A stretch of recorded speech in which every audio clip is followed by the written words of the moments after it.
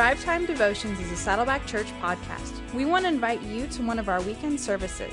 Visit us online at saddleback.com for locations and service times in your area. Please visit us this weekend. I want to welcome you to day 4 of our look through 2 Timothy chapter 4, the last chapter of 2 Timothy. In many ways, these words that we looked at from Paul yesterday were the high point. But from that, Paul begins to talk in a more personal way to Timothy. And there is something very powerful about that as well. In verses 9 to 17, Paul just begins to pour out some things in his heart about people, about life, the realities of life. What he said yesterday to us about fighting the fight, about finishing the race, you have to read it in light of what we're going to read today, about the realities of life and relationships, and some that disappoint you and some that somehow overjoy you. Let me read for you verses 9 to 17. Paul writes to Timothy, "Do your best to come to me quickly. For Demas, because he loved the world, has deserted me and gone to Thessalonica. Crescens has gone to Galatia and Titus to Dalmatia. Only Luke is with me. Get Mark and bring him with you, because he is helpful to me in my ministry. I sent Tychicus to Ephesus. When you come, bring the cloak that I left with Carpus at Troas, and my scrolls, especially the parchments. Alexander the metal worker did me a great deal of harm. The Lord will repay him for what he has done. You, too, should be on your guard against him, because he strongly opposed our message. At my first defense, no one came to my support, but everyone deserted me. May it not be held against them. But the Lord stood at my side and gave me strength, so that through me the message might be fully proclaimed and all the Gentiles might hear it.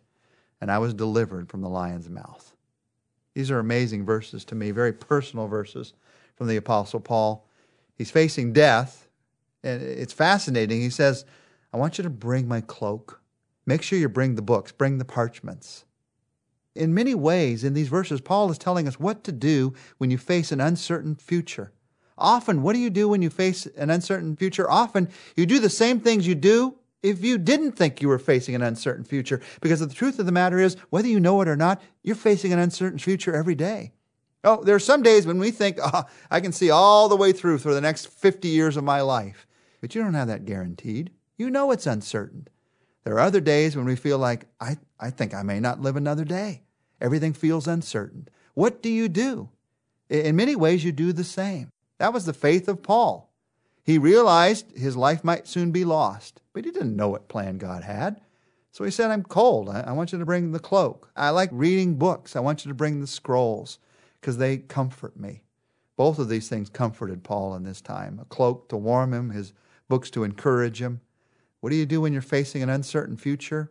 You keep looking to the future. You keep walking toward whatever God has. Paul talks about these certain things that he wanted from Timothy. He was hoping Timothy could come and visit him. And then he also begins to talk about some people. And there's just this list that he goes through that teaches you and I some things about life. He talks about a friend by the name of Demas. And he said, Demas has deserted me because he loved the world. Paul was facing death because of his belief. That meant that visiting Paul in prison was just not a safe thing to do. Somebody who, because they have a certain belief, is going to be put to death, you go and visit them because you have the same belief, you could be right beside them in prison at any minute. And Demas loved the world more than he loved the Lord. And so he deserted Paul. And Paul saw that. He recognized that. He had to live in his life with the disappointment of that. If you've ever had someone desert you, Paul did. He knows what it feels like. If you've ever had someone desert you, Jesus did. A man by the name of Judas. Jesus knows what it feels like. And we often take it personally and we think it's just because of me. What should I do? What could I change? Paul had the wisdom to see it's because he loved the world. It's because he didn't have the strength in this moment to love the Lord. If someone's deserted you, recognize the need that's in their life. Instead of responding with guilt for what you might have done or anger at who they are, respond with compassion. The reason they deserted you may be because they love the world. Paul goes on and he writes, only Luke, that's the writer of the Gospel of Luke, Luke the doctor. Luke is with me. Paul and Luke were great friends, we know from the book of Acts. Luke may have been with Paul because he needed a doctor. It's very cold prison cells and lots of sickness there. He had the courage to be there even though it threatened his life. Luke is with me, and then Paul says, amazingly, he says in verse 11, get Mark and bring him with you. This is John Mark. Now, if you've read the book of Acts, you know this is an amazing verse in Scripture. In the book of Acts, there was a young man by the name of John Mark that went on Paul and Barnabas' first missionary journey. And he, for whatever reason, lost faith, lost energy.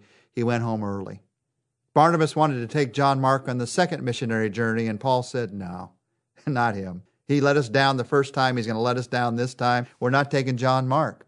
Barnabas said, we are taking John Mark. They had such an argument about it that they split. Barnabas went on a missionary journey with John Mark. Paul went with some others.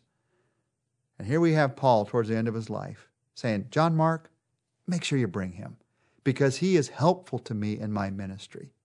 There's incredible redemption in this verse. You see in this verse, Paul's willingness to grow and change. The Bible's all about that. You see, God's great leaders, they are willing to grow and change. King David learned from a moral failure. Moses learned from a leadership failure. Peter learned from a faith failure when he denied the Lord. And Paul learned from a relational failure. And instead of writing John Mark off for the rest of his life, here he is at the end of his life saying, I want him here.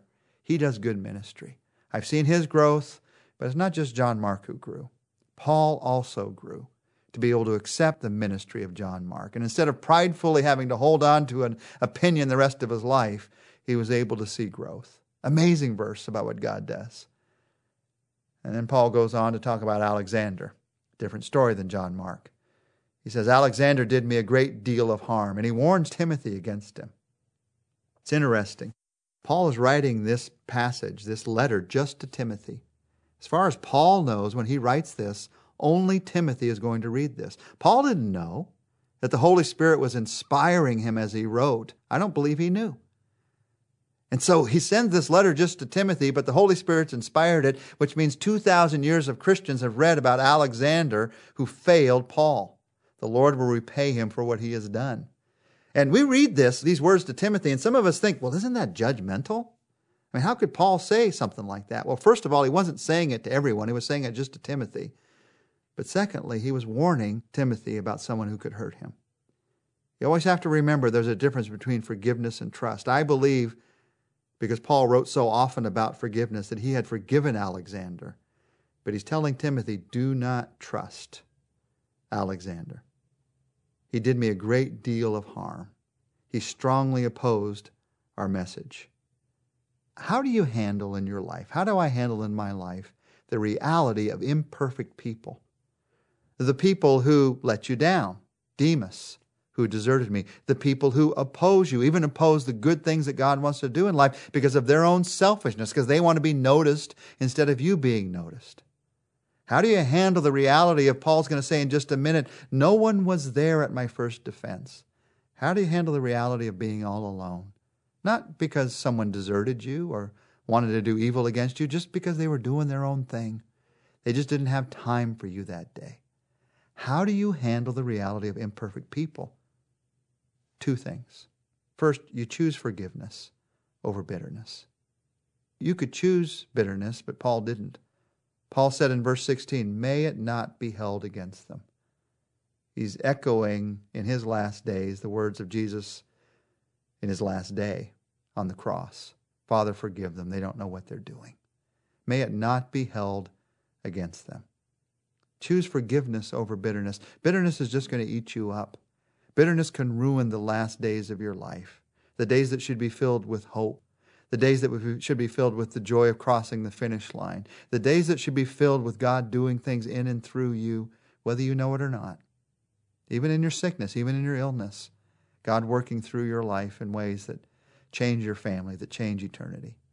Number one, you choose forgiveness over bitterness.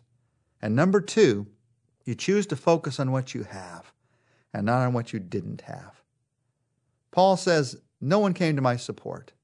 And he doesn't say, I'll never forgive them for it. For the rest of my life, I only have a few months to live. I'm going to remember that no one was there with me. No, he doesn't say that at all. Instead, he says, may it not be held against them. And here's what I did have. No one was there, but the Lord was there. The Lord stood at my side. I sensed him. I felt him. And because of that, he says, I was delivered from the lion's mouth. Now, that's literally. We use that as a phrase of, I didn't have to go to court. I didn't have to suffer some penalty, some little penalty. Paul was going to be delivered into a lion's mouth. That's how they persecuted Christians in that day. He was delivered. The Lord stood by my side. When people let you down, Jesus never will. I am disappointed in myself and the ways I've let people down over the years. And I'm disappointed at the ways people have let me down. I recognize that we are imperfect people. But I see in our imperfections, Jesus never fails us. He is always there. So you focus. You focus on what you do have. The Lord stood. He was there. You focus on what you do have. I was delivered. The Lord worked. He was there. How do you handle the reality of imperfect people? Choose forgiveness over bitterness. Choose to focus on what you have and not what you didn't have. And for some of you, as we pray today, this may be an incredibly important moment in your life. Because bitterness it's been tugging at the edges of your heart. And it's eating away at your hope. It's eating away at your energy. It's eating away at your faith. Today, would you ask Jesus Christ for the grace to choose forgiveness? As I said earlier, forgiveness doesn't mean trust. Paul wasn't trusting Alexander. He was going to have to rebuild that trust if it was ever going to come again. But it means you let go of the hurt. You put it in the hands of God. You choose forgiveness over bitterness. And right now, would you also choose to focus on what you do have? God standing at your side. Jesus being faithful to you. Him delivering you from your sin. Focus on what you have. And ask God to do a new work in your heart and your life. Thank you, Jesus, that we can trust you to do something new. In your name, amen. And I'll see you tomorrow. We're going to close our look together at the book of 2 Timothy.